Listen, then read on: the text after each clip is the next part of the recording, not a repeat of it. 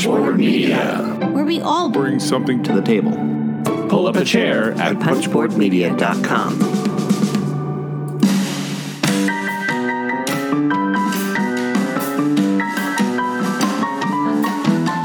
Hello and welcome to another episode of Gumbo Live. Here's your host, BJ from Board Game Gumbo.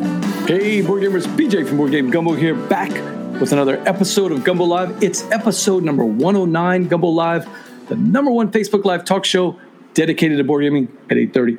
Our special guest tonight, Jeremy Howard's coming in from Man vs. Meeple. Let's check in and see what he's doing right now. Actually, he's still out there. He's demoing a game called Tales of Barbaria. You might remember Julie Ahern came on. And so when he finishes that's up, he is going to join us. But we'll keep checking in on him.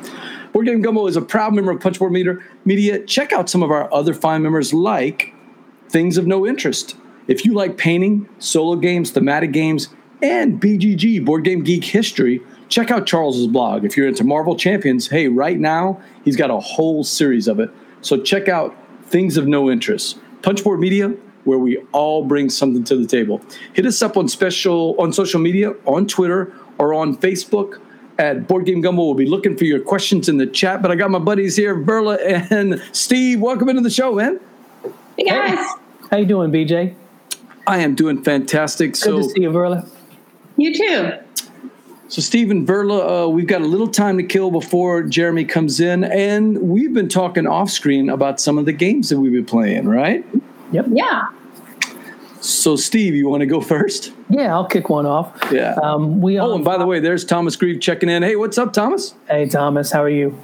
We played a couple of family games on Father's Day, including one that we got to the table for the first time called Belrati. Ooh, Belrati.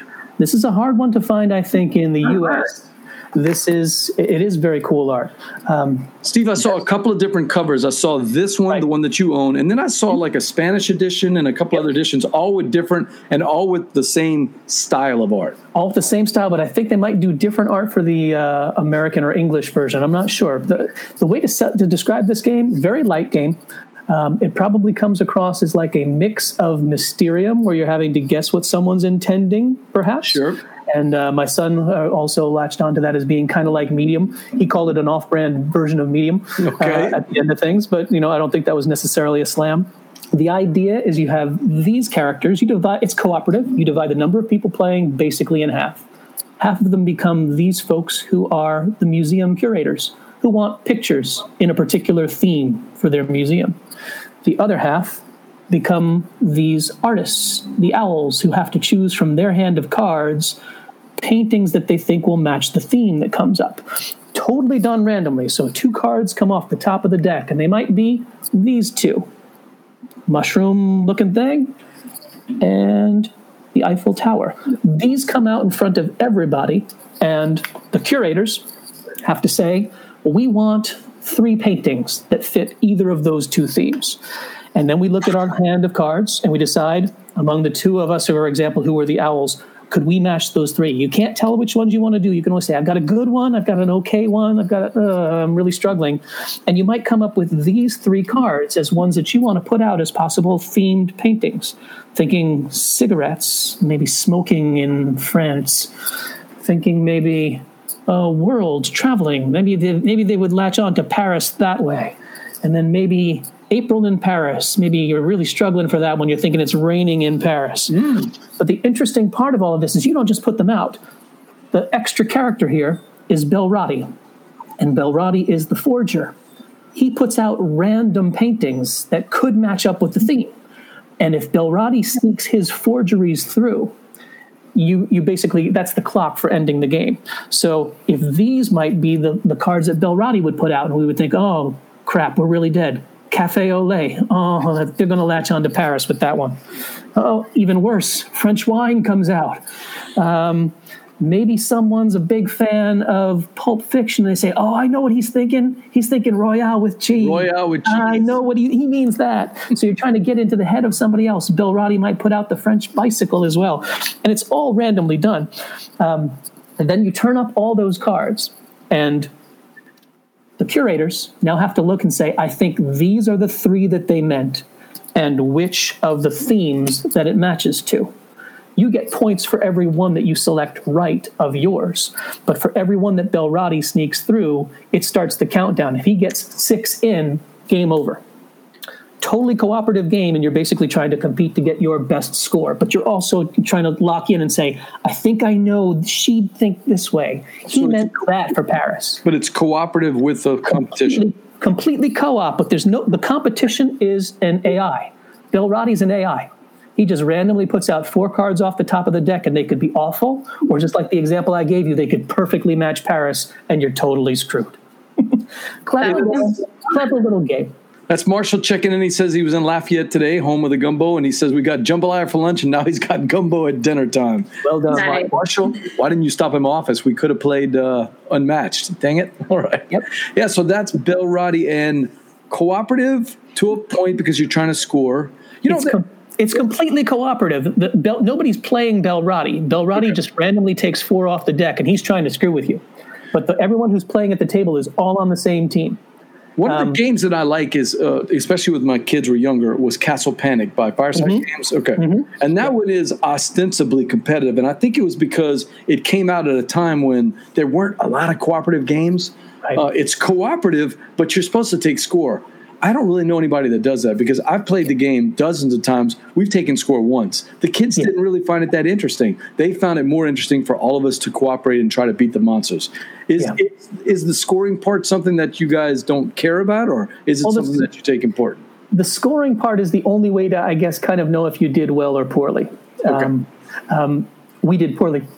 Oh wait, so it's not an individual score. It's a group. It's total. It's total group score. Oh, so okay. Well, that makes a difference. if we put out the 3 that I showed you, and the team that was picking afterwards, trying to find the real paintings, picked our 3 and matched them correctly to Paris or the mushroom, we get 3 points. Belrati gets nothing. But if they got 2 right, and then Belrati snuck in the Royale with cheese, there's 1 point for Belrati, and we're moving towards 6 that ends the game. So really, you are picking how many cards can you get through, and our little minimum of 9 cards was pretty pitiful, but it was fun. What do you think, Berla? Something that your game night would like? I'm totally interested in that. I think some of my friends up in Eugene would love that too. I think it has a potential chance to stick around because the next day my wife, my better 2/3, asked me, what was that game we played with the pictures? So there's a chance that either she just wanted to remember the name or maybe it'll come to the table again sometime. Who knows? What's the time? For us, it was the first to teach. It wasn't that big a deal to get the hang of things. I would say probably 20 minutes, 30 minutes. It sounded like about a 20, 30-minute game. Not like a 1 hour game. No. So you could play it at the start of a night or at the end of a night to wind down. But I think you'd really pay off, just like in Mysterium or just like with Medium. If you've got somebody that you sync up with, it'll work well. And then it moves around the table, so you're not always being the painter. Once the round is over, everybody shifts their owl or their cat to the side, and it keeps moving around. So you're changing your roles, but you're still always playing together. I like the sound of that even better than Mysterium. I thought so too. That's why Mysterium's no longer with us, and I wanted to try and find this one. Simpler, smaller footprint. Was this a Dice Man Cometh game? Did they mention this? Absolutely was. Yeah, I remember this episode. In my hands, yep. Okay. They recommended it highly as a good filler gateway game. Yeah, I do. Right. I remember them talking about this game. So, and I think we've talked about it on the show, or at least you've talked about it on the show before. So, yep. And that's Belrati. Say again, bro. How old is that game, roughly? I think it's 2017 or 18. I think it says on here 2018 at the bottom in the print. So that might be a second printing of this, but it's fairly recent, the last couple of years. Well, we know which one of our friends doesn't watch Gumbo Live, Steve and Berla. Topher Graves is texting all of us saying, hey, anybody want to play a game? No, brother, in the middle of the show. No, Belrati actually looks. I like little 20-minute games that are cooperative like that, where you're trying to accomplish something. That actually looks pretty cool. And I like the artwork. I hope they don't change it if they do a new edition, because I think it's pretty cute. I like the charming owls and the rat and and the cat too. And it's got rats, right? And that's not something that you normally see. I mean, this is thing sort of like our friend Jeremy, who loves spiders with his spider game. So anytime I can get a picture of a bag of spiders on Gumbo Live, I'm going to try to throw that in there. Yeah, so that is Bell Roddy. Designer? Designer is Michael Loth, Loth. And again, I had to come by it through trade. It was not something I was easily able to find. You might be able to find it in the German market, or hold off and see if there's going to be a reprint in the English edition. But I've been waiting on that for a year and figured I better go find it. Yeah, I remember Jambalaya talking about this game with you one day on Facebook, saying somebody at some point has to pick it up. If not, it's going to defeat Vassal's Law. Are you familiar with Vassal's Law, Verla? Absolutely. Steve, Vassal's Law? That is any game that has gone out of print that deserves to not be out of print will come back in print someday. If a game is good enough, somebody's going to print it, and he's not always right. Unfortunately, it's a law that is not completely accurate. A game like Bell Roddy, or Glory to Rome, fantastic game from what they tell me. You just can't find a copy anywhere because litigation and all this other stuff. So that is Bell Roddy. I'm excited about that. I liked it.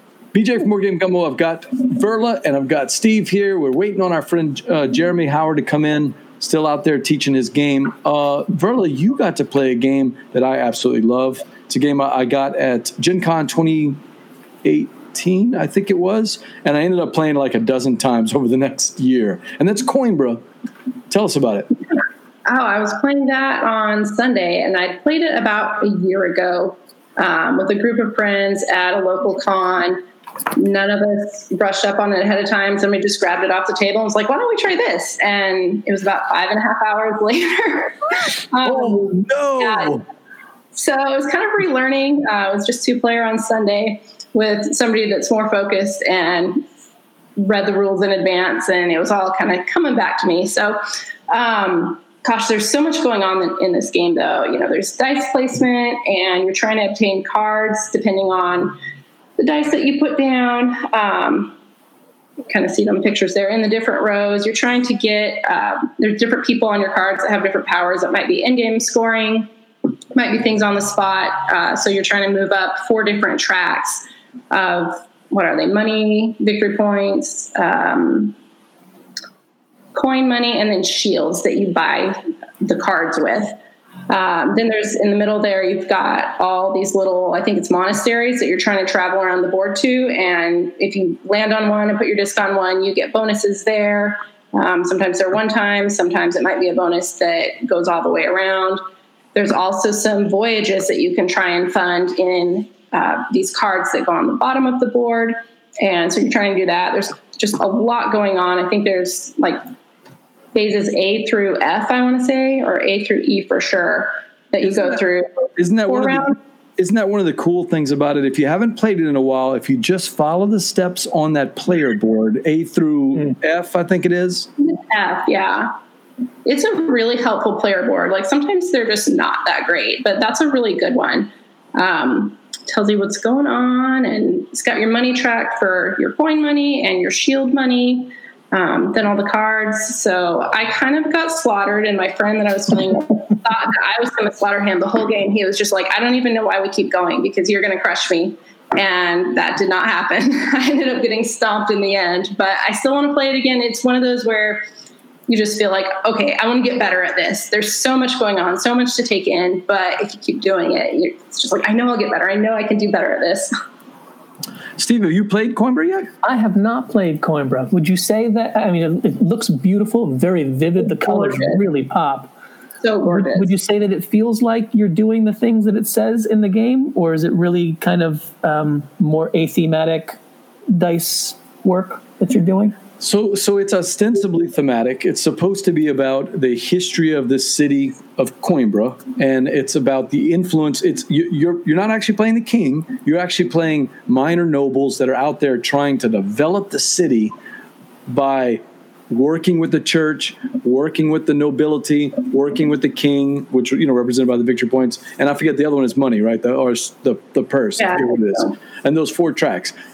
That being said, and it's beautiful. The art from Chris Quilliams is just amazing. I mean, in fact, it's when I saw the cover and I saw the inside, I had to buy it. It's one of those games that just pops. And I did my research, of course, but I knew I was getting this game.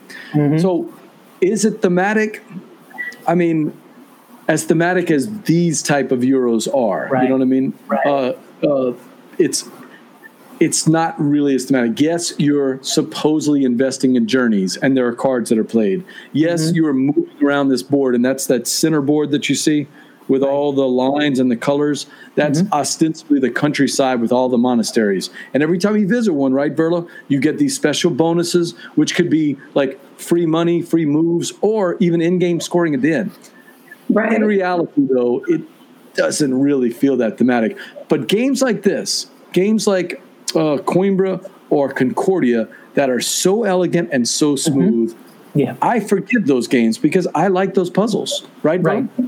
Yeah, for sure. And I mean, you're right, BJ, with the theme is just kind of, it's there, but it's not something you're really diving into, as evidenced by I wasn't explaining theme to you. I was just like, okay, you do these things and do these things, and there you go. And it's fun. And it's pretty. It's so pretty. But the traveling around the monasteries sort of reminded me a little bit of Orleans. The playing of the cards and collecting cards reminds you of a million different Euros. The maneuvering of the tracks feels very similar to it, like a Lorenzo. But in all honesty, the Italian designers that do these Eggertspiele games, I mean, to me, they just make fantastic Euros. If you've seen the pictures for Alma Mater that Mike Young has been posting up on Facebook, if you haven't seen them yet. What's that? Yeah. I said I saw a few of those. That looks great. I mean, you look at the pictures and immediately you go, Chris Quilliams art, the Italian, I forget what they call themselves, the little Italian design group, a cool theme. In other words, Coimbra has a cool theme. It just doesn't come across when you're playing it. But I like that. I mean, look, I got into an argument with somebody, I'm not going to name them, but they were like, oh, the pictures and the colors and the paper doesn't really matter. It's all about the engine and the mechanic. No, if this game didn't have all that beautiful art, didn't have that cool monastery track that you're going around visiting, if it was just a poster board where you saw tracks moving up and you move little dice around, you're not going to sell me on that game, and I probably won't ever play it. Not at all. Yeah, for a game like this, I don't need theme to involve me if the game does a good job of involving me. And it does. The theme can help. The theme can sometimes help, or it can sometimes hurt if it really feels totally mismatched, like it's fake, like it's not real. If it's at least doing a good enough job putting some gloss on these lovely mechanics, then great. Play away. Rare appearance from our friend Nick Elkins. What's up, Nick? He says Coimbra is a beautiful game and a fun puzzle. Exactly. If you want my perfect Euro, it's beautifully looking and a great puzzle. And to me, that's why Coimbra, was such a good one. So that's Thomas has a question. He's recently won a copy of, I think it's pronounced Junta. I always forget how to pronounce it. I've heard him talk about it on podcasts. Has anyone played it? It looks like Delicious Trainwreck. I have not heard about it for many years. Anybody? No, but way to sell it, Thomas. Delicious Trainwreck. I mean, that'd be a cool tagline for a game, right? It's a delicious train wreck. Yeah, no idea. So you can see, look, there's one of the Voyage cards, and they're all gorgeous. They got great art. They all talk about these beautiful cities that are hard to pronounce for our English tongues. The dice are big and chunky, and the decision, Verla, to pick which dice you want, because the dice that you choose, not only does it relate to the strength according to the pips. In other words, I'm going to move first. If I pick that big number, I'm going to move ahead of everybody else. But that's also the cost. It's going to cost you. And then it's going to give you back stuff at the end of the turn, depending on the color that you use. So you're weighing and balancing all of those things. And then they throw one more twist. One of the areas is the opposite. It goes by lowest to biggest. And it doesn't cost you anything. Oh, it's like, wow, all these things thrown together. Hey, there's Chuck. Chuck, hey, Chuck. You need to play with us. We play your style games on Friday nights. One of these days, Chuck, you're going to have to join with us and play. It'd be great. He's that close. He's that close to flipping. He's that close. I feel it. This game looks very interesting. Coimbra looks very interesting. So long as the game has tension, if it's got tension of choices, great. Sometimes you need the theme to give tension of, if that monster is going to do something. But if it's got tension of choices, beautiful. BJ, you have the expansion for it, right? I do. And you were kind of underwhelmed, if I recall. Yeah, I'll say it this way. It's an expansion. Okay. It is an expansion. So what it felt like, and this is, I think it's pretty common. I don't have any inside information, but what it felt like was an additional element of the game that somebody in development said, you don't really need. What it does is it has these cool little bells that go on the tracks. And I don't remember, pardon me, I don't remember the exact mechanics because we kind of played it and we were like, oh, yeah.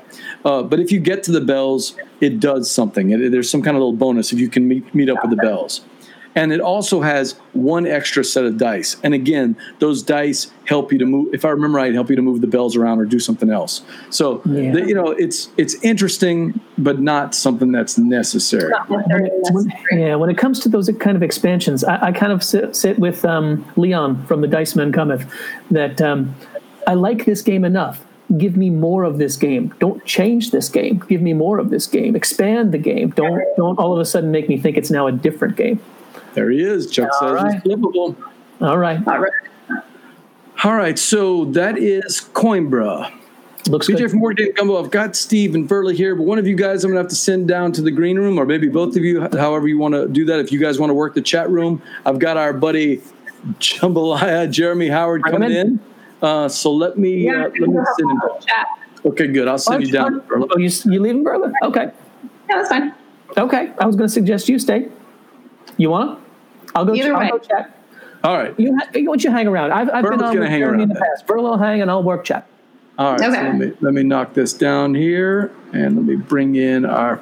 There he is, the man, the myth, the legend.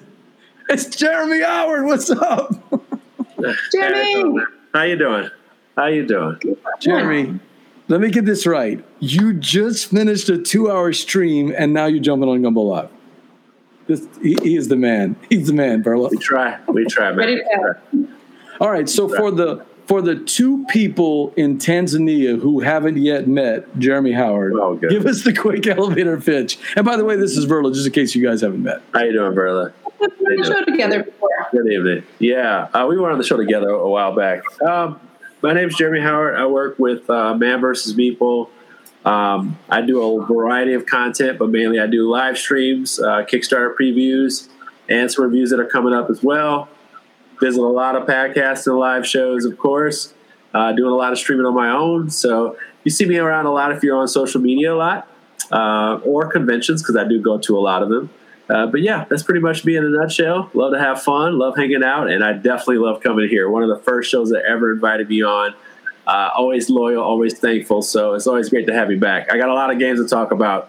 So we're ready. One of the games that I told you I would do this. We were actually simulcasting you, broadcasting with the thing. I don't know if you could see right there. Oh, yeah. We actually had you up so the chat crew could see you playing your game of Tales of Barbaria. Hey, Tales of Barbaria is getting a little bit of momentum. It's looking better and better every day. You know what? That game, and this is the thing. I don't know why that game's not fun, because it is such a fun game. And we played, a lot of people have been playing it 2-player, and we played it 4-player. And I'll tell you what, it is a very aggressive game, like super aggressive. And I love that. Like, everybody's smacking around each other.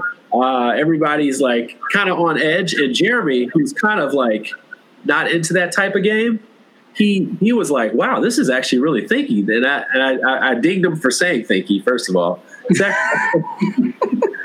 like one of the reviewer buzzwords. It's the word of the day. But it is, but it was like we got to this point where it's like, are you going to waste your, are you going to put your die to go out adventuring, or are you going to like cover yourself up because Jeremy's been, I've been attacking them the whole time and scoring points. So it's like you actually have a lot more choices at higher player counts. And this can play up to 5 or 6 people. So if you're talking about 6 people, it can get real, attacking like 7, what is that, Paper Tales, where you can kind of attack left and right. So you got to pay attention. And then there's this other thing out there. So it was quite, that's quite interesting at higher player counts too, which is really, really good. But they tried to make the 2-player at least decent to play with. So I'm really, really feeling this game. I have no problem, saying how I feel about it at all. I backed it. So well, I'm glad to see it. It's finally picking up some steam and some momentum. So we need a bingo card. And every time someone says crunchy or thinky or elegant, then you can mark off the bingo card. Throw a flag. All right. So let me get that knocked down there. And that's Tales of Barbaria. It's out on Kickstarter from our friends, Julie Ahern at Greenbrier Games. Check that out. Jeremy did a live play right before our show started, and it's going to stay up on YouTube with Man vs. Meeple. Yes, right? it is. Yes, it is. BJ from Board Game Gumbo, I have got my guest here, Jeremy. I've also got the Board Game Ambassador, Verla, here to talk about a game that I really enjoyed. I actually introduced it to my scout dads. Verla, have you played Stop Thief from Restoration Games? No, I don't know that one. My wife actually owned the original, and I still have that original copy. But Jeremy, I think you had played the original as a kid too, right? No, I didn't actually. I did not. I thought I may have, and then I just could not recollect anything like it. I just couldn't. I couldn't recollect anything like it. So, no, I haven't. Stop Thief, though. This is the new reimagined edition from Restoration Games. Oh, there he's got the board out. Nice. Yeah. Nice. So, you have this big old board, and you're looking for the thief. And there are, if you're playing cooperatively, which you can play competitive and cooperatively, there'll be 4 sections in this board. And you'll start out in the middle, and what you're doing is moving around these little spots here. And if you notice, there's numbers. Well, you can move between each little spot and then the number. So there's little gaps in here with little circles, and you have to move around there. But the criminals move between the numbers. So they just kind of skip spots. And your idea is that you're trying to listen through the app. There's an app. You're trying to listen through the app to find out whether they're walking around. Did they break a window? Did they open a door? Are they on the street? Right. Are they on the street or are they in a subway? So you're trying to figure out where they are, but at least they're in one of these 4 spots, at least in the beginning. So what you're trying to do is deduce where they are, and sometimes you're just kind of guessing, but you also can get a hint, which you can do as well. But what you do is you actually get to one of the spots, and as long as you're adjacent to the spot, the number spot, then you can guess. And if you guess the right number, you catch them. But sometimes they commit crimes, all right? So sometimes when they commit crimes, that's a dead giveaway because there's actually spots that show the crime spots.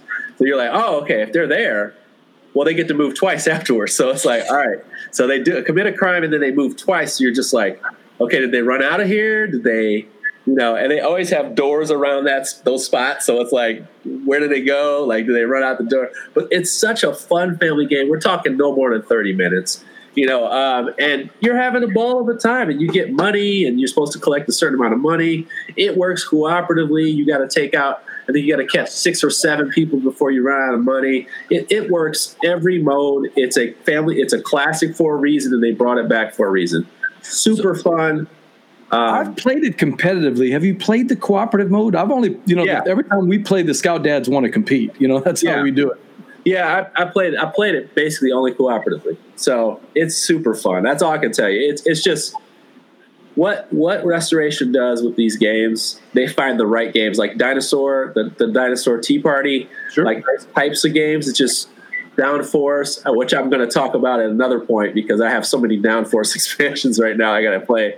But they just do such a good job of cleaning up these games and just giving them such a beautiful sheen, Verla, take a look at that artwork. I mean, it just kind of pops. It's very, very clean. Yeah, it's clean. That's exactly how I can explain it. Everything they've done is so clean, and it doesn't hold back when I say clean. So, it's just that's an impressive game. I was very surprised by that one. I was impressed by it too. I thought I was going into it thinking about the game that we played as kids. No, the combination of the app and the combination of the special powers that I had showed on that previous card of all of the different thieves that you're trying to get. Yes. And then the combination of having that not cinematics, but theatrics with the app and the board. You always feel like I just need one more clue, one more hit, but I got to spend the money to do it, and the race to try to collect people when other people get close, and then you're like, oh, I'm just going to swoop in there and try to steal this thief from that person. Yeah. I also like the fact that it's the app sounds so cool. Like when they do it, it's like they little clack sound, and then you're like, oh my God, he hit the street. You're like, oh no, he's on the street. And once you get on the street, it's really hard to tell because they can go on the street forever. And you're like, which way did they go on the street? At least when they're inside of a building, you feel like you have a chance.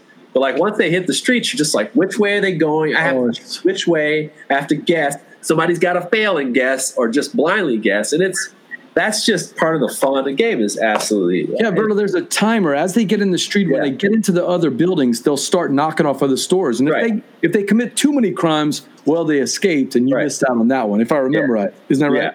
Yeah. And so there's... Well, Kurt's asking, is it like Whitechapel? Which kind of sounds like it to me. I've played Whitechapel once. More of a family-friendly version, I would say. I was going to say, this sounds better to me, theme-wise, and You could play this with your nieces and nephews. You could play this with high school kids. You could play this with middle school kids. Or you could play with your regular game night. People that like, easy intro. Because, Jeremy, there aren't that many rules. I mean, there's not. It doesn't take long.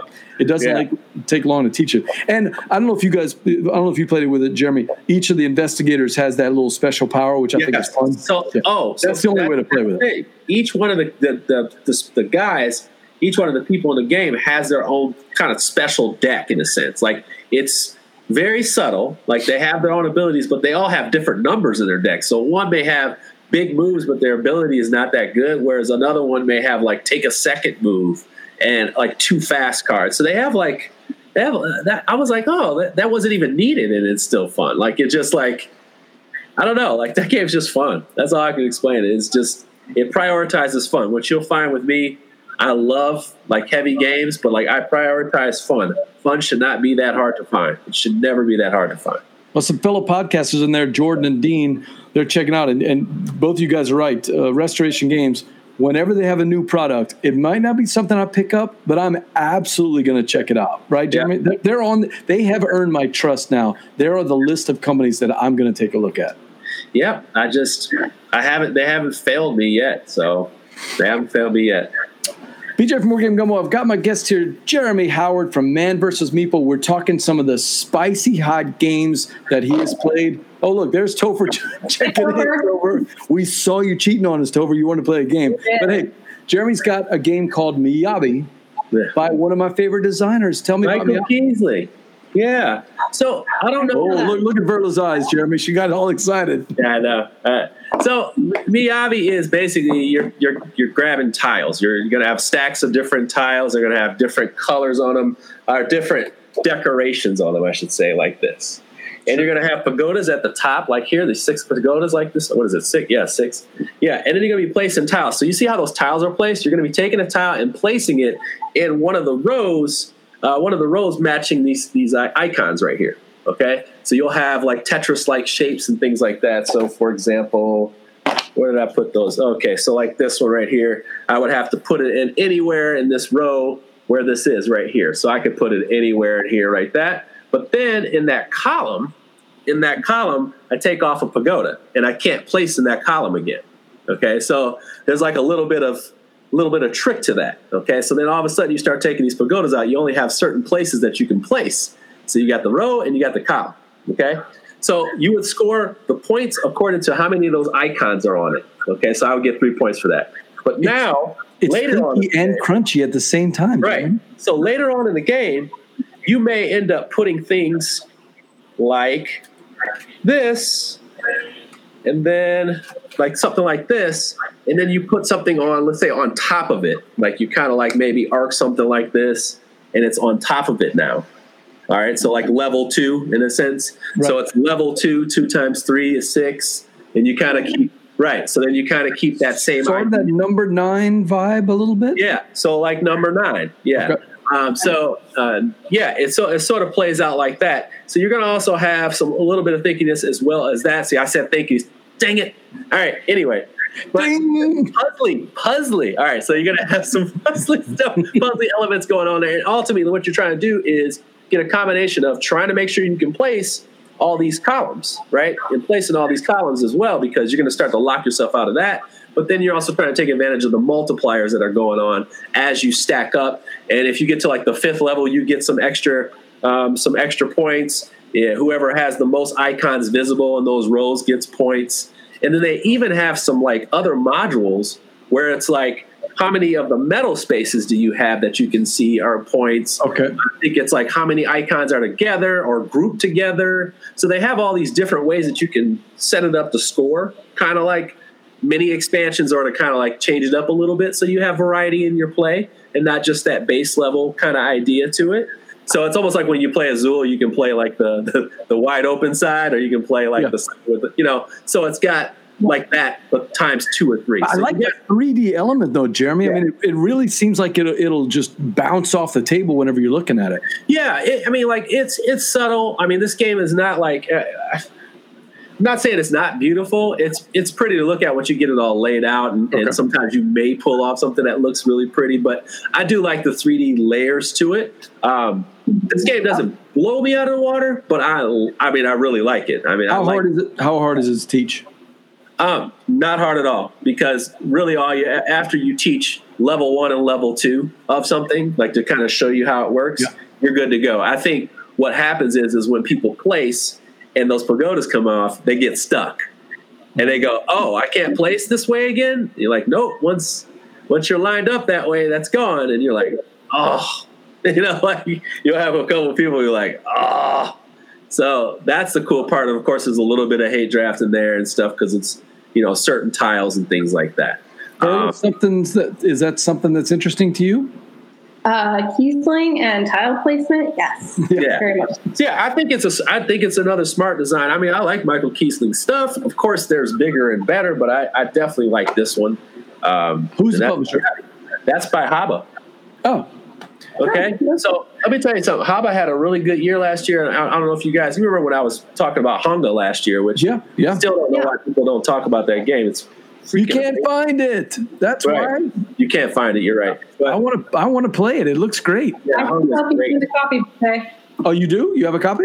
I'm pretty sure there's a copy at my local game store. Yeah. So Honga's great. I really highly recommend that one. Yeah. So all I can tell you is that last year, or even this game Mountains that they had last year, I really enjoyed that one, which is basically what is that game? Go Fish. It's basically like a gamer's Go Fish. And I really liked them. Those are all game night approved lines. I even played that silly Vikings bowling game. I love that game. I actually like that game. Yeah, it's a fun game to play. I do like those Haba games. And that's Miyabi from Haba Games and designer Michael Kiesling. Yeah. BJ from More Game Gumbo. I've got my guest here, Jeremy Howard from Man vs. Meeple. Time to get wild, Jeremy. Downforce, one of my favorite racing games, and you've gotten everything for it now? Yeah, I have everything for it. We got to skip this one because I have to play it. I have to play that. We got to skip that one. Okay. Oh, look at all these beautiful pictures. I even have I have my Mario Kart stuff for you. About that in depth next time I come. Okay, right. we'll get you. We're gonna be talking about lightly. Oh my gosh, you picked all the ones that we I thought we were gonna skip. My God, no, you can't talk about that one either. I can't talk about the unmatched. The newest one, Cabo and Fog, I can't talk about it yet. I've been playing it nonstop. I know you have. Killing me. You're killing me. I hope I was going to be able to do so. I'm so sorry. All right. What about Monumental? Is that one you're ready? Oh, yeah. So look how many pictures I have for you. I know you do. Look at you. You are out of control, man. Oh, you can talk about Rap Gods. You played Rap Gods, right? I have not played Rap Gods. You tell me about Rap Gods. BJ from Board Game Gumbo. I've got my guest here, Jeremy Howard and Bertil LeBaron. We're talking about Rap Gods from Board Game Brothers. Hey, Amaury and his brother have ties to Louisiana. Jeremy, you have ties to Louisiana also, but Hamu actually lives in New Orleans. Hamu's the artist behind it. And let me tell you what, if you're looking for a first game design that has the simplicity of Ticket to Ride, maybe a little next step up from Ticket to Ride, and has a theme that is not like every other theme you that is out there, it's Rap Gods. Yeah. Very impressive for a first game design. Rap Gods, you're rappers, and you're trying to get your street cred, trying to build up your skills, and try to get records, right? I mean, you want to put records on the wall. I even showed you here in that it's hard to tell in there, but with the gold and the other records on the back sides, they actually have a little. Hamu drew a picture of a string. It looks like you would hang it up on the wall. Oh my God! Look, that's a touch that most board game companies aren't even going to think about. But they actually, when you flip it over, it looks like a plaque on the wall. Yeah. So each wrapper that you have has special powers. Now, I've got the Kickstarter edition, so chat crew, I don't know which of these is going to be in the game, but look what they put in here. Yeah. First, your main man, of course, you've got, that's the designer, Omari. I think it's Omari right there. And then you've got a Stormtrooper and then a Cthulhu player. So, hey, their geek cred is right there. On your turn, you're going to first get a city that you're from. Of course, I've got all the ones I've visited here, New Orleans and Memphis and Houston, Atlanta, Chicago. Look, it's got the bean, Jeremy. Yeah. It's got the bean from Millennial Park.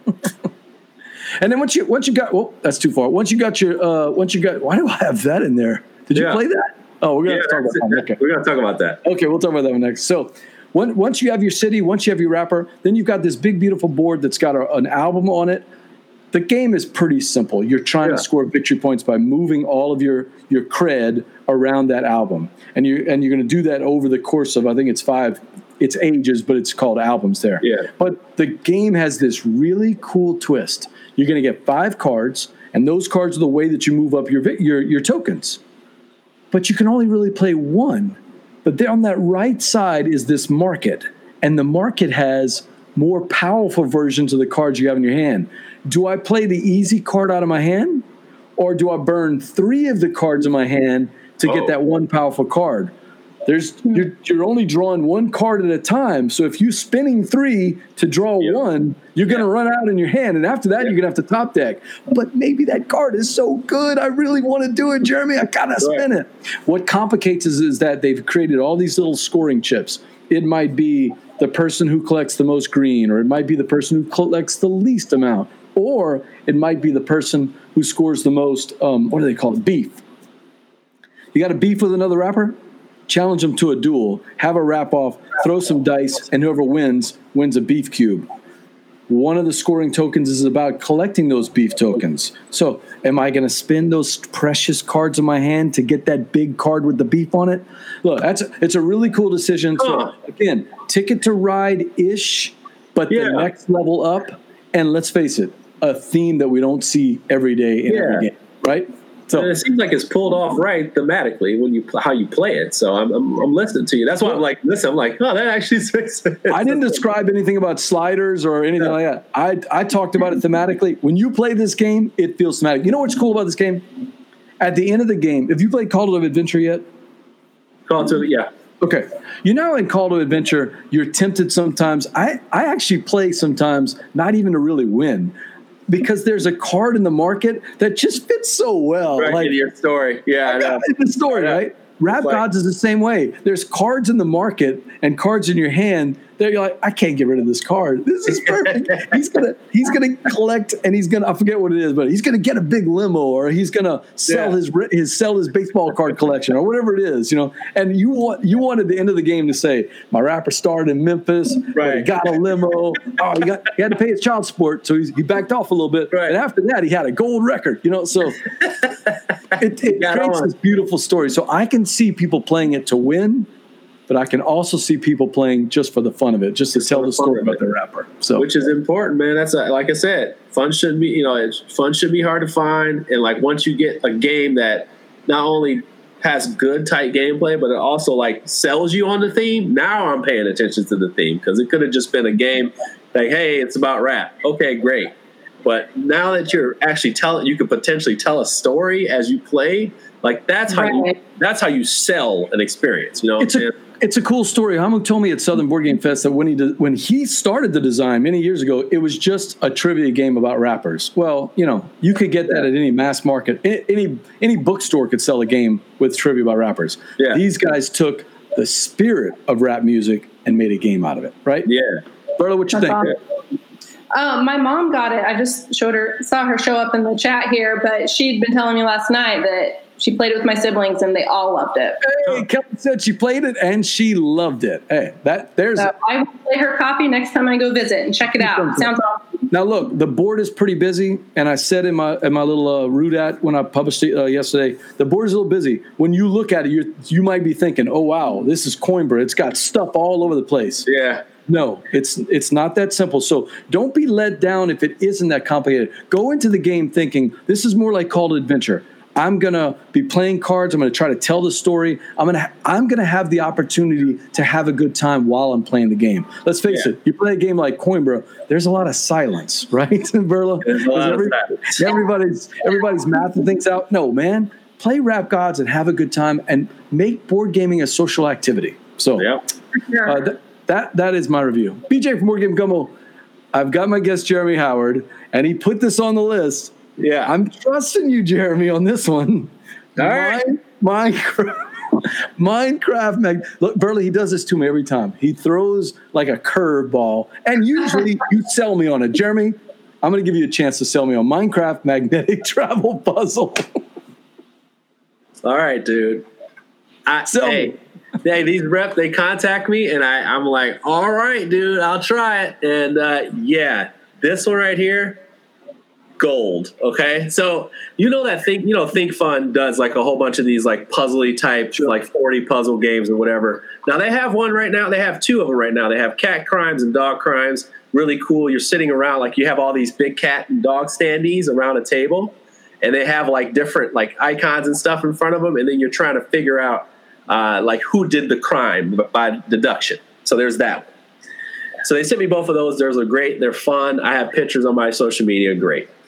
This one right here totally blew me out of the water. So what happens is it's a magnetic board, and you get let me see here. You get the magnetic pieces, right? And you get a puzzle. Okay, you get puzzles on this board that are by color identifiers, so you can see the colors on there. And what you do is, and I'll show you the first puzzle. So what you do is you take a look at those items, and then you kind of figure out what's missing. Okay, so for example, these are pretty self-explanatory because they're all there, but whatever's left over has to be a gray and a turquoise. Very, very, very easy. Okay. Then you have things like this. I'm just going to kind of go through the progression of the first like 5 puzzles. So like this one right here, it's going to tell you, hey, how like all these right here are turquoise. So of course this what's the name? The body armor will be turquoise, and then this one down here, the gold armor will go here, and then this one down here, since the bottom row is not yellow, not turquoise, it's going to be gray. So this armor down here is going to be gray. So you kind of keep doing that. And these go on a magnetic board, so you can kind of move them around or toss them on. Well, not like that, but toss them on there and whatnot. But here they go. I'm going to show you how crazy they get. Just turning the page. All of a sudden, now you have different styles of puzzles. Ooh. Yeah. So, it doesn't get real cute, Barry. It gets a little not so cute after like a couple turns. Then we get very abstract after that. So we start to get to these very abstract puzzles. And I mean, look at this one. Look at this page right here. This is absolutely ridiculous. Okay, so they get tougher and tougher. Sort of like, what's that game that you told me about? The one with the knights, and I ended up getting a review copy of it, where you slide all the people around. Slide Quest? You know that one, Slide Quest? Maybe it was Slide Quest. We had that one where you roll like that kind of thing. Yeah, exactly. You move around. So the puzzles keep getting harder and harder as you play through? Mm-hmm. So there's like 40 puzzles. I will tell you right now, like, this is like, you know what it is? You can play, like a kid can play this on their own, but they would need help. Yeah, Dean from Meepletown wants to know, can an 8-year-old who loves Minecraft play it? But yes, I think yes, but you would play it with them. So you would play it with them to kind of Sherpa them through the first couple puzzles, because they will get the first 3 puzzles, maybe, right? But then when they start seeing a little bit of that abstracted, they may start to turn off a little bit, because even some that are like blank and then this color right here, they may not even get the middle part right there. You see what I'm saying? Okay. Like there's a middle part right here. This is turquoise. This is all swords. They may not understand that. But then once you get it to understand that, you're like, oh, like that thing. And it's like, hey, the turquoise sword is gone. So now the other 2 turquoises are somewhere else. So it's like, you got to have someone that'll talk you through that process, almost like a teacher would. So this is, and you can even just do the first 10 puzzles if they get good at it. You guys work together. I did this on a live stream, and we just played, and like I had people in the chat, and we just discussed it over the chat. So like there was not even people like us talking like this. There was people in the chat. We were just like, trying it together, and I put the camera real close so everybody can see, and we were figuring out. We did the first 10 puzzles together. So I think this is a really, really solid game. Of course, I don't think adults are going to get around the table and play this, but I definitely think, for family gamers, definitely, especially if it's just you and your daughter or you and your son, or maybe two, just kind of like something to work through things together. And the fact that it's Minecraft is attractive, nice big chunky pieces. It's also magnetic, which is always fun because I love slapping magnetic things and stuff. And I don't know. It's a Minecraft version of Quadrillions. What's that? A Minecraft version of Quadrillions? I don't know what that one is. But yeah, me neither. I've seen Chuck post about it. Dean didn't post, but I know what he's thinking. Is it better than Yahtzee, though? I mean, Yahtzee is part of everything, right? Come on, man. I'm sorry, Dean. I had to do that to you. Dean loves Yahtzee. So this is Minecraft Magnetic Travel Puzzle. There you go.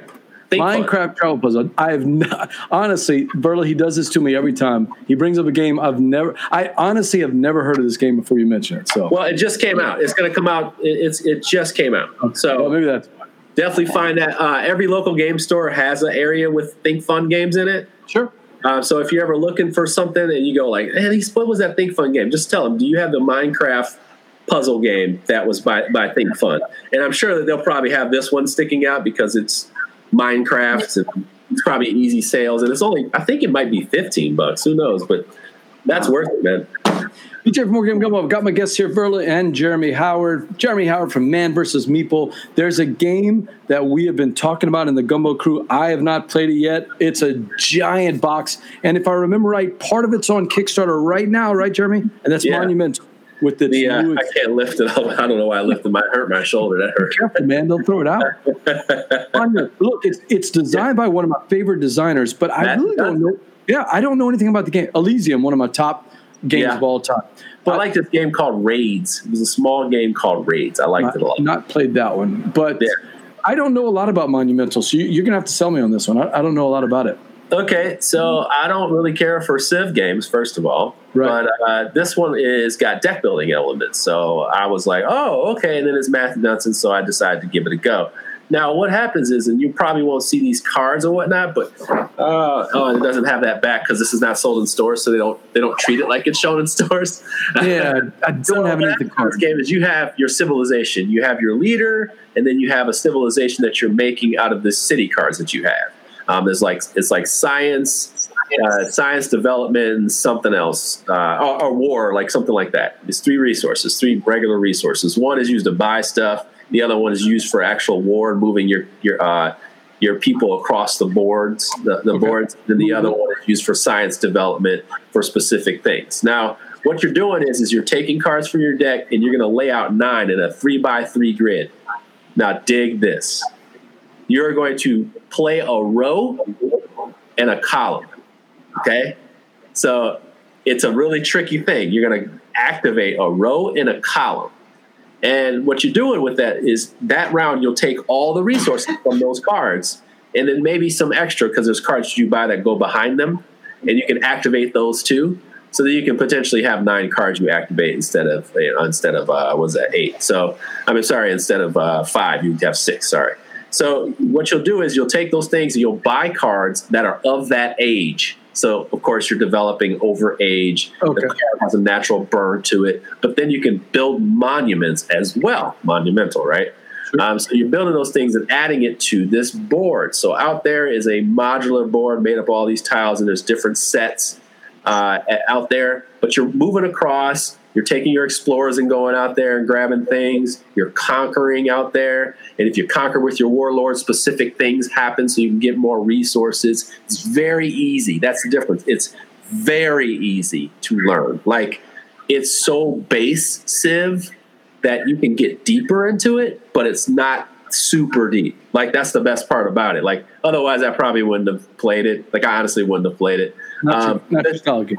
Yeah, it's just not my thing. But this one's very easy because any of the cards you buy go on top of your deck. So it's like you don't even have to wait for the good cards to come back.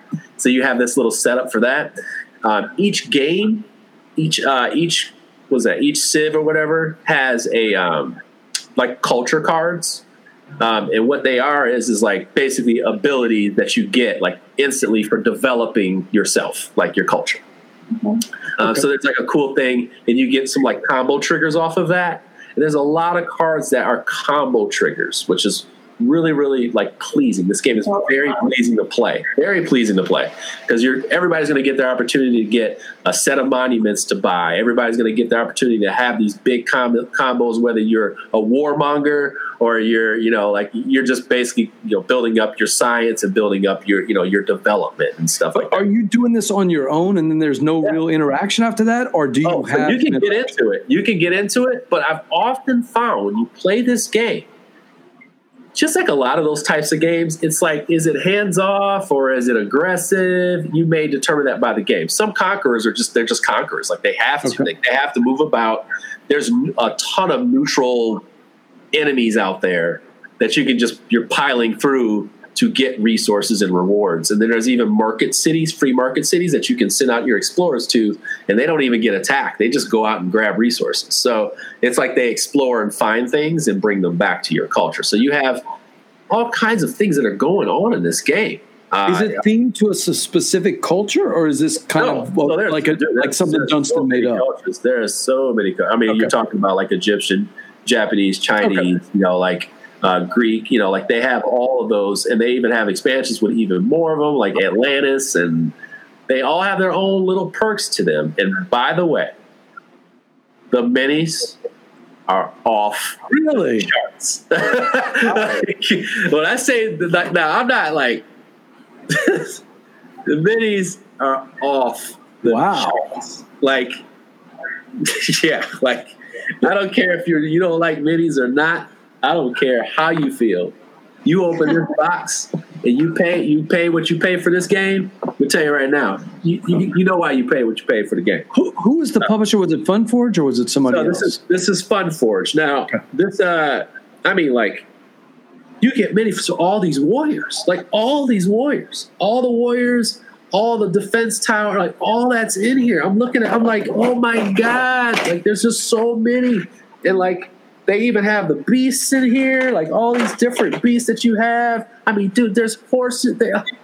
My God, like it's ridiculous. It's absolutely ridiculous what's in this box. Like, absolutely ridiculous. I played the heck out of this prototype. I loved it, and even in this final form, it also has a solo mode. Solo mode's good. I would never tell anybody to buy this game specifically for solo only. There's some ridiculous stuff in here. They have like some of the biggest conquerors of all time, and gods, and man, this game is really damn good. Monumental. This game is really damn good. But Steve, it was tough to get for a while, by the way. It was sold out everywhere. But Steve posted a link. Apparently, the new Kickstarter for their African Empires, I think it's called. Yeah. There is an African. Look at that art, Verla. Man, that is gorgeous. But African Empires is going to have an option to pick up the game if you want to buy the game. No, I'm serious. It's pricey, but for a game like this, if you have a game group that likes to play these games where it's like it can be a little, like I said, it's a little war driven, but it's not. It actually isn't. Like you can actually have games where nobody fights anybody, and the fighting is very deterministic and easy to fall out. It's not like, hey, I have this card, like, hey, I have this card too, but my card fights your. No, it's not. It's very, very easy. It's like my attack, because I have my leader and 3 other guys, beat your other people who don't have as many as I do. That's really what. It's not even like that serious. So it's like. That's why I'm saying if it was so heavy on the Civ, like, hey, because I have this tower here, it gives me 5 power around here. No, it just doesn't. You either attack it or you defend it. Otherwise, you lose it. That's it. So you sold Meepletown just on the minis talk, man. I mean, it's pretty impressive there, huh? Oh, I mean, whew. And that is seriously. When you open the box. Like, there was stuff in here, I don't even know what the hell it is yet. Like, I don't know what it is. But there's, like, ancient discoverers. There's, like, inventors. And, like, I'm looking at this and I'm thinking, like, I have to unlock more of what this game has offered. But this is not a game you're just going to buy and play once. You're going to explore this with your friends and play this for weeks, right? I honestly would not tell someone to buy this game if they're one of those type of people that just buys a ton of big box games. Right. Because they have to, they have to at least like Civ games. They also have to like deck builders. So if you don't like deck builders, don't buy deck builders. Okay, so we got Dunstan. What's that? What'd you say? I said you got Dunstan, you got deck building, you got amazing minis, and you actually like the gameplay of a Civ game. That's a pretty powerful combination there, Jim. I really don't want to take it lightly because this one really surprised me. And that little bit of that bro column thing is kind of cool and it feels good. And once you start getting these cards on top of your deck and you're laying them out right away and you get those benefits right away and you're like, oh my God. And then at some point in the middle, when you get to like age 2 and 3, you've got a nice little engine going and you're like, oh my gosh, once you start tucking these cards away, you don't even have to cull your deck. Your deck will just be awesome, but you can. But it's. Does each faction play differently? They all play different. They all they all make you play different. Okay. That's the best thing. They make you play different. Otherwise, you're just kind of playing a general game, and that won't work out well for you. So you got to identify the strategies with the deck and try to break it out. I kind of undersold the culture part, but like the culture cards that you have that are active and not active, because once you build a next culture, it actually gets rid of the other one, but there's still a bonus trigger each time you get one. That's very, very, very interesting because there's a lot of cards that will give you an immediate benefit, but then they will keep giving you benefits if you do specific things. Very deck builder. So it's just a really, really phenomenal game. Monumental is phenomenal. Verla, any questions? I was just going to say, this isn't a game that probably would have caught my eye, but you got me very intrigued. Yeah. Getting engine going, and great art. Yeah. But all that together, that sounds really fun. And it is a tough sell for people who are not into Civ. I get it. So, I totally understand it. But for Jeremy, the other Jeremy on MBM, he loves Civ so much that maybe this was maybe too light for him in a sense. And he's just really, really looking for that deep Civ game. Whereas I like this and I like the abstractness of Dominations, which we should talk about another time when I come on here. Dominations, absolutely amazing. Getting a lot of buzz. We got to talk about that one. But yeah, that's about it for that one. That is Monumental from Funforge and Matthew Dunstan. Hey, before we move on, Topher had a question that I missed. Steve reminded me. He saw Black Angel on your shelf, and he loves Twa. Does he need both? What you think, Jeremy? Not an instant answer. Yeah, I know Jordan, man. He's really selling that Monumental hard, man. Jordan from the film, by the way. I don't know, man. I'm kind of on Black Angel. I'm kind of. I was actually going to give it away for my giveaway. I was going to send it to somebody. So I don't know, man. I'm going to give it one more shot. Topher, there might be a game out there. There might be a game out there. You could just talk to Jeremy off the screen. Yeah, you never know, man. You might be able to pull it away from me. Dean, this is the one show. If you're limited on your budget on the month, this is the one show. Don't do it. Yeah, I try to tell people don't do it. I know I oversell, but I'm sorry. If I like what I like, if I don't like it, I'll tell you. He will absolutely play. Shadow Kings of Valeria. You ready to talk about that one, or you want to skip that? Oh yes, I'm actually having it on my table and working on a preview for it right now. This is a very, very, very interesting game. Now, this one is designed by my friend Stan Kodonsky. He lives where I'm at. He's a friend of mine. That's from Impresario. Rurik Dodakiev. Old West Impresario. Yeah. So, and Old West Impresario. Okay, let me just slide this board out over here. Board Game Gumbo. I've got Jeremy Howard and Verla here, and we're talking Shadow Kingdoms of Valeria. Okay, so Shadow Kingdoms of Valeria is a dice game. So it's a little bit of a dice game, actually. It's a worker placement game where you'd be placing workers all around this board right here. So you'd be placing workers all around this board. You're basically like a warmonger trying to score the most points. All right. So what you're doing is you're trying to get these battle cards, and battle cards have specific dice conditions on them, whether they are like, hey, get this die with this color on it, which is really just a die with this color on it, 2 brown and a green, that kind of thing like that. And you're also going to try to do a little set collection with this little icon right here on the bottom. So there's a couple things you need to pay attention to. But the die, you see this right here, this little die? You see how it has a number on it? It has a number. Sorry, I'll flip it over. It's got a number, and then for like their influence. And on the bottom, it's got like a negative, which is like coins. It's a discount. And then the other one is just a type of die, like we saw on the cards. And what you're doing is like placing your worker on a spot, and then you take the action in one of those 5 spots, which is really just trying to get the die on your board, okay? So what happens is when you do this and you start to turn these things in, and you can get things that give you like bonuses for having certain stuff. You got champions that'll help you out and trigger some more bonuses for having specific things. But what you're doing on this board, and this is like the coolest part. When you turn these things in, you start unlocking spots on your board. So you kind of start building an engine for yourself. You'll have this like influence number up here. And what you do is you turn it. I'm sorry, I have a glare in my room. What you do is you turn an influence that total is the total of your die that you turn in, and that will help you score points. Now, as you do that, you will also slide these little chits off your board, okay? And they open up the ability to do more things on your board. And this is where the coolest part in the game, to me is at least, you start to build your engine by taking those pieces that you take off your board and you start to put them on the side battle board, okay? Now, the side battle board awards you bonuses for covering them up, but then also when you cover the other one up between them, the reward that's in between them becomes your reward. So if you have, let me set this up. If you do both of these right here, the middle reward is yours. This and this, like that. Sorry, like that. So that one in the black in the middle is yours. So you have like multiple ways to dice manipulate, score trigger combos, and then you also have this little sideboard that's like another little game as you open up your board. So you'll always have like this very, and I use this term very often, this very pleasing experience of like, okay, so I have a restricted board. I can only score so many points because my influence isn't high enough just yet. Well, I can open up my influence as soon as I get my first battle plan done, okay? Or maybe not. Maybe I want to open it up so I just get more magic that I can use, and magic manipulates your die.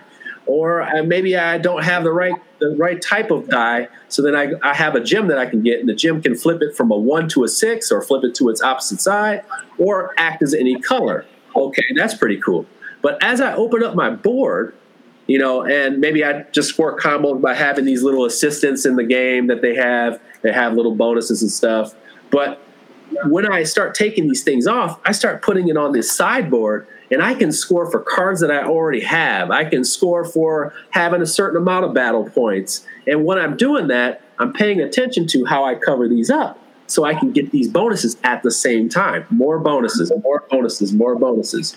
That's kind of a hallmark of Stan's designs. He loves all these multiple options and bringing up all these bonuses. I'm seeing a pattern here, So the thing with Stan, and I know that what Stan is all about, he's about being overpowered and having powerful turns. He always kind of says that all the time, like powerful turns. You should always feel super powered, like you're getting something out of it.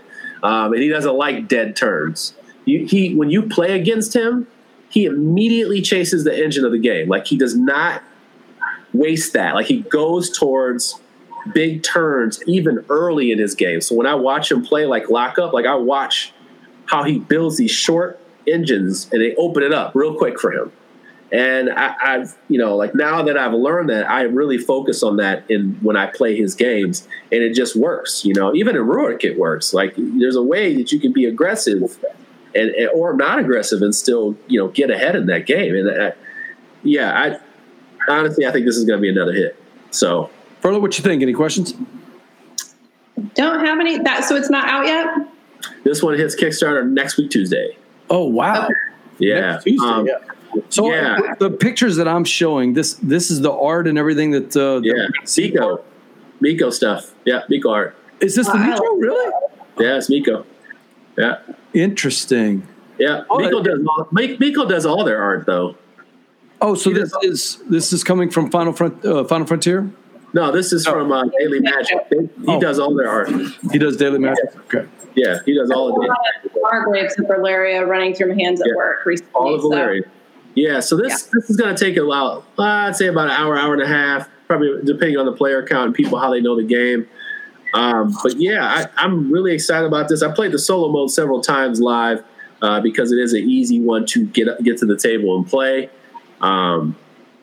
Yeah, it's just a smart design, man. Like, it's smart. It's smart. Not quite a lunchtime game, just a little bit longer. No. Longer than a lunchtime game. Yeah. Got Sauron over there. What's that? But it looks like you've got the Eye of Sauron on the board there. Yeah, I know. It does. It does look like the Eye of Sauron. Yeah, they got some pretty, like, nasty-looking guys on here. It is very I like it. It's just got a dark theme look to it. But ultimately, it's not like it's... Oh, here, I'll tell you a little story about this game. Do you guess what the theme of this game was? Old West? Nope. Oh. Chefs. Oh. It was a dice chef game. Dice chefs. Yeah, it was about chefs. It's kind of fun. It's really fun. So the sideboard would have been kind of the ingredients or recipes? Yeah, like orders and stuff. Yeah, like it was like a conveyor belt. I can see that. Yeah. Conveyor belt. He took the conveyor belt thing out of it with the dice changing, but I can still see some of the remnants of that game. But yeah. There's some people in the chat crew that would have loved that kind of game. Chuck, yeah. Our friend Chuck would have loved that game for sure. Yeah. And that is... That is Shadow Kingdoms of Valeria. Shadow Kingdoms of Valeria from Stan and coming out from Daily Magic Games. Daily Magic Games, yeah. BJ from Board Game Gumbo. I've got my guest Jeremy Howard. I've got Verla here, and I've also got our friend, the name father, Steve O'Rourke, coming in. Well, Jeremy. Hey, Jeremy, how you doing? How you doing? It's time we settle this, Jeremy. We've had litigation going between me and you off air. I hate to spill dirty laundry here. We've had litigation for a year as to who will own the rightful ownership of Jambalaya. That's right. Let's do it. I asked Steven to be a neutral party. He's created a game. Winner take all. Winner take all. Winner take all. Go. All right. This is so serious, by the way. This is so serious. It just got real. It got real. It got real. You see a smile on this face here? No, this is real here. We're gonna duke it out. Who really owns Jambalaya? Is it Jambalaya Plays Games or the gang that started the Jambalaya game many years ago? So it's time to settle this. Yeah, right. BJ says he's going to play the game seriously until he starts playing the game, and then it's all bets are off. No, I got a beef. We're gonna throw down right now, man. Coming back to beef. All right. Well, here's beef out here. Really, man. Here's the setup for you. This game, I take pride in names. This one's not mine. This one is totally my daughter's name. She came up with this one, and we're calling it Mumbo Gumbo. Here's the deal. Mumbo Gumbo. Names, I was thinking jumble, like you're mixing up words, but Jambalaya, but hey, that was just going to get another lawsuit. So here we go. We're trying to settle the lawsuit here. Out of court. I would immediately have asked for your fax number right away. I'm here to stir the pot. No, the setup of this is I'm going to take names of board games, and I'm going to preserve the letters in each word, rearrange them so that you'll get a jumbled version of the board game. And I'll post them in host chat for you all to see first. BJ will then copy it and post it so that everybody can see it scrolling across the screen. I'll say it out loud for everybody to see too. And it's going to be a race. Who can unscramble it first? I got a couple of these for you, and if you get stuck on some, I've got clues for you as well. So let's start off with, I'll show the sample one. BJ, I'm posting it in chat now. And you can take it. I know this one because we tested the software. Oh, I cut it down a little bit. I'm changing this one. I'll give you a new sample this time, one that you haven't seen before either. Ooh, okay. Here we go. All right. So see how this goes. Your jumble here, or your mumbo gumbo, would be the word pawnings. Turn that into the name of a board game. Pawnings. And you've got clues if we get stuck, right? I got clues if you're stuck, and I'll try to watch the public chat, too, to see if they beat you to it. Wingspan. Verla takes it. Wingspan. And if you can rearrange those, Verla has settled nothing. Verla is not playing Team BJ. Verla's checks, Your Honor. You asked her on. We thought it was a great idea. She's going to win and take the rights to Jambalaya. I love that. What is this sheer mockery?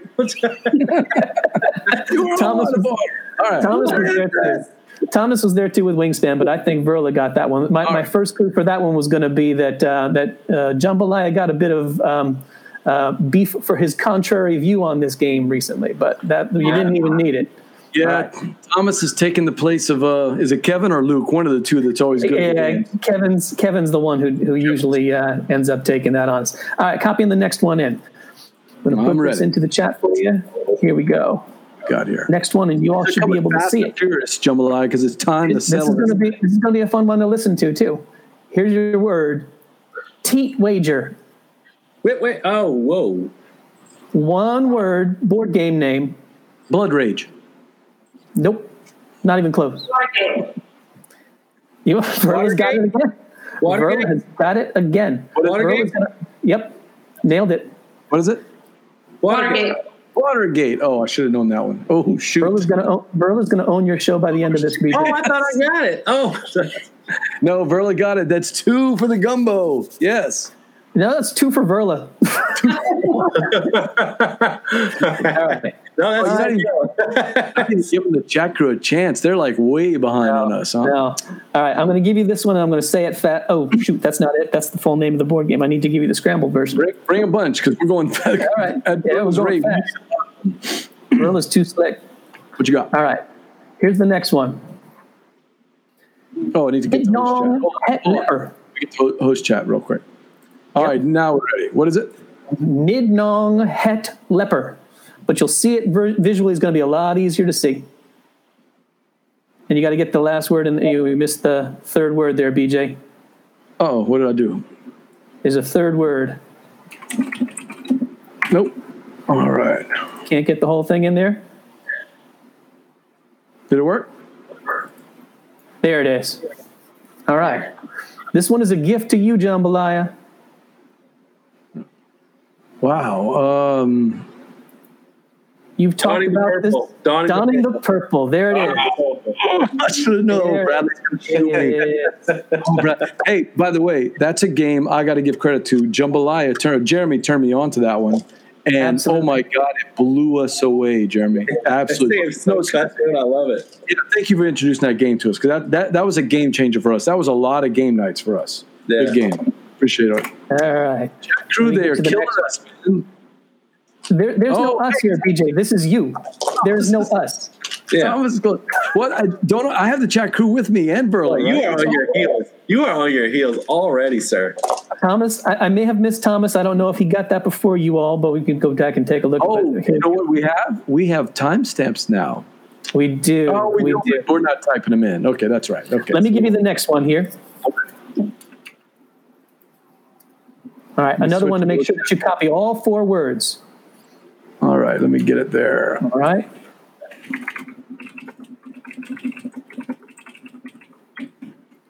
Should be able to copy and paste it. I missed the letter. Hold on. Oh, yeah, I can just copy and paste. Huh? Copy and paste it just in case. Is it in there yet? Because I got it. It's It's Stacy's mom. No. If you typed it over, that's an L, not an I. It's Het Stackles of Dungberry. And Verla has it already? It's my favorite game. It's my number one game. The Castles say it first. Castles of Burgundy. Oh, you didn't say it. You told me. I'm too She said fine. it's her favorite game, so I guessed it. Oh, but I can't copy and paste, so I'm going to have to keep typing. But I'm going to call that one a die. This is better, though. If this is a letter, Jeremy can't get them. I can see Jeremy going, there's no L in what BJ typed. Yeah. That's what I said, Castleberg. I'm like, wait, no, it's not Castleberg, because Stacy's a burger. What is that? No. Stacy's mom does not have it going on, BJ. You didn't get that right. Stacy. All right. Why is there an I there? Yeah, that's what I said. Because he typed it wrong. Okay. All right. Copy and paste this one, BJ. I can't. It won't let me copy and paste. So it won't let you copy and paste? All right. We might have to work the bugs out for the next version of this. You might be able to get this one in if you copy. Oh, I see what you're doing. It doesn't let you copy it in. Oh, that's a pain. All right, I could just put it in public chat if you want to see. Yes. Nessidy Solo Vein. Villainous. I'm really bad at this game. We have Verla's game. DJ, would it be really bad to ask a lawyer to draw up his own papers to transfer ownership of his gumbo to someone else? I may have to do that. We may. Jeremy, I think you're losing Jambalaya, and so am I. I think we're both going to not be able to use that name anymore. All right. Let's try this one. Verla is kicking our Verla butt. is on it. Here's the next one. Got another one for you. One word. All right, here we go. Damp nice.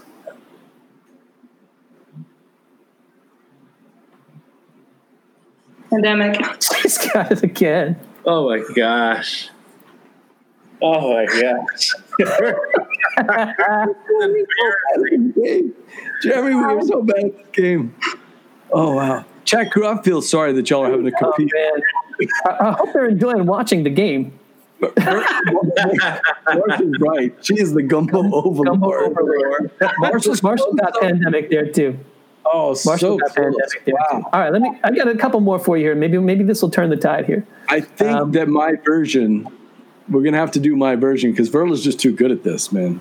But go ahead. These are rough. Next up. All right.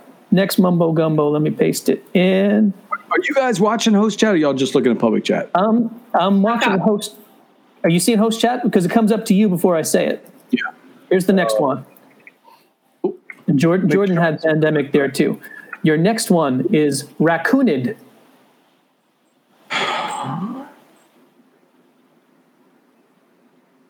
Raccoon Tycoon? No, I mean, Nope. One word board game name. Verla has it. Say it fast. Embarrass him. Concordia. No? Wow. BJ, the hat needs to be further down. Yeah, The hat needs to be high those eyes in shade. Look at the redness coming out. I'm serious. I'm glad we are not playing for money right now. Like, this is like, you know what this is? This is the first Wednesday of poker night and somebody's just running it, you know? That's right. That's right. We used to call this. We're at their house, so nobody could get real mad because we're eating their. Yeah, this one. I mean, these are not bad beats. I mean, either this is she's just running the table. He's picking all games that I like. I should know every one of these. Oh man, I'm trying to do you a favor. You got one more. When we used to play poker, we'd call this the ring. I mean, we are getting the ring. All right, go ahead. What we got? You got one more in you, or you got more? Oh no, I got plenty, man. Go. All right, I got to get one. Let's give you this. I don't. We're gonna play this game. I only have 30 of them, BJ. You better hurry up. All right. Has the chat crew got any? I haven't seen it. Verla's been just too fast, and they have to type it as the problem too. She can say it.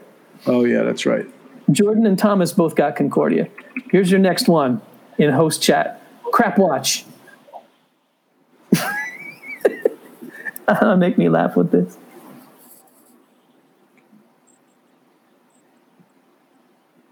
Patchwork? Yeah, Jeremy has got it. Oh, nicely BJ, done. You are getting skunked here because, I mean, I'm only giving you half of the one Verla gave you. I did get that one, though. I did get that one. I don't even like the game. I caught it. Patchwork, you got it. I couldn't get past the word crotch, so I just got stuck. Yeah, you have to be careful about that. Yeah, I just got stuck. Oh, man. Let's see. I'll give you one more. Hey, let me tell you, Thomas is doing well tonight, man. Thomas is getting it. Although Jordan got him on that previous one with Concordia, so I'll give him that. It's hard for them to have to type it, though, too. I can appreciate that. Here's your next one in host chat. And I'll say it out loud for them to start thinking about it. Pankraber.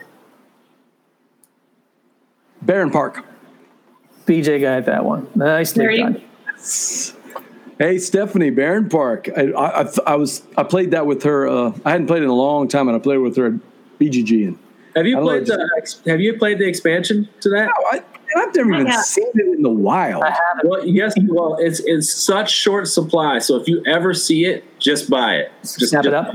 Like, you won't see it again. Like, even when they restocked it, I had to wait. And I had to reserve a copy because she was like, we got a restock and it was 3 copies. So, wow. Yeah. Does it add a lot to the game? That's the one with the monorails?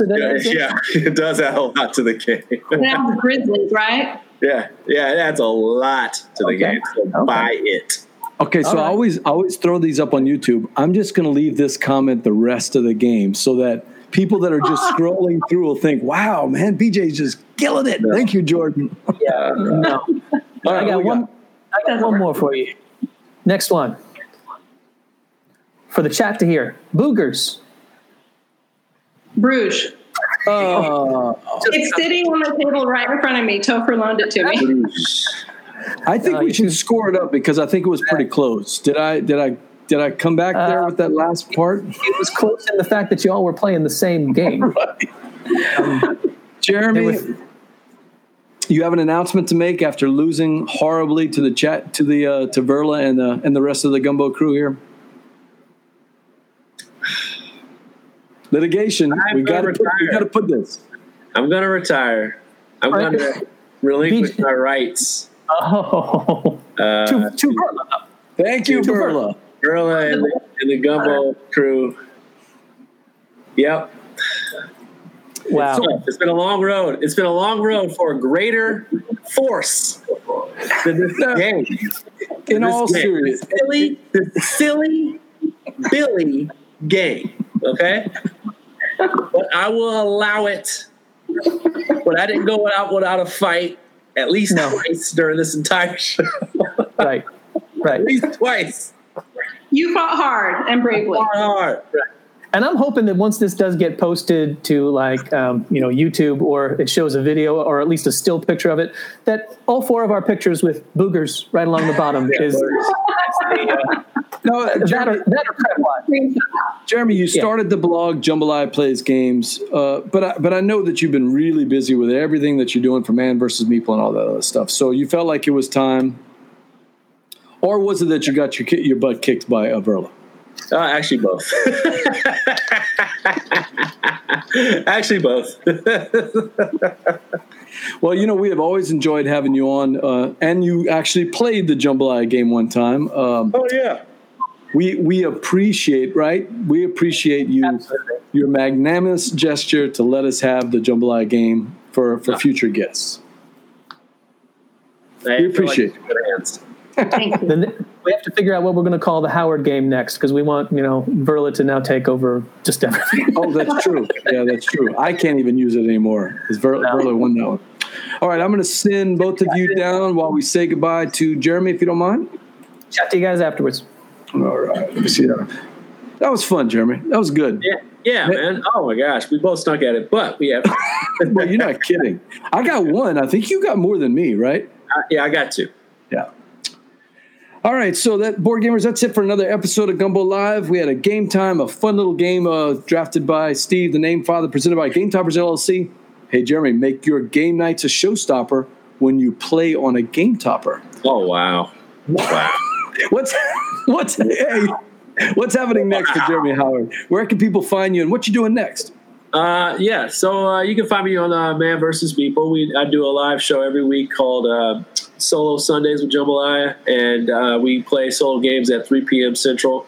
Last week we played Gloomhaven, Jaws of a Lion. That's on the page right now. I even did a live play last week of Into Deep, which is on Kickstarter right now. Fantastic game. Deceptively smart. I mean, man, deceptive. Two things about that game. The gameplay looks good, and also we talked about companies that put out games that I got my eye on. Bird Island Games. They don't half do it. They always don't play around, man. They pick the right games. That's the thing. They pick the right games. But all right. So what else did we got going on? Oh, so things that we got going on this week. I'll be playing Monumental live. This Sunday. Yep. And I'll be playing the solo mode, and then I'll be also playing Role Player Adventures. So. Yeah, so we ran out of time. We didn't get to talk about Role Play Adventures. I just got my copy in today, so hopefully we're going to get some plays in it. It looks fantastic, so I'm excited about it. You haven't played it yet, or you have? Yes, I have. I actually played it with the team. Well, let's get you back on the show, and then and we'll talk about it another time. Okay. I'm BJ from Board Game Gumbo, and until next time, Jeremy, no longer Jambalaya, Jeremy, laissez le bon temps rouler. Yeah. Thanks for listening. Gumbo Live is produced by BJ Rosa and the Name Father Steve O'Rourke, with editing by Sean Jones.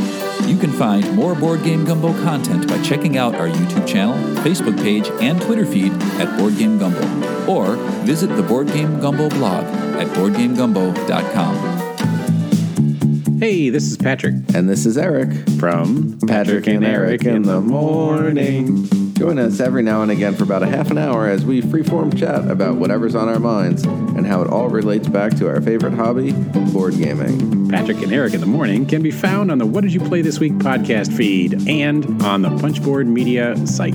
Happy listening.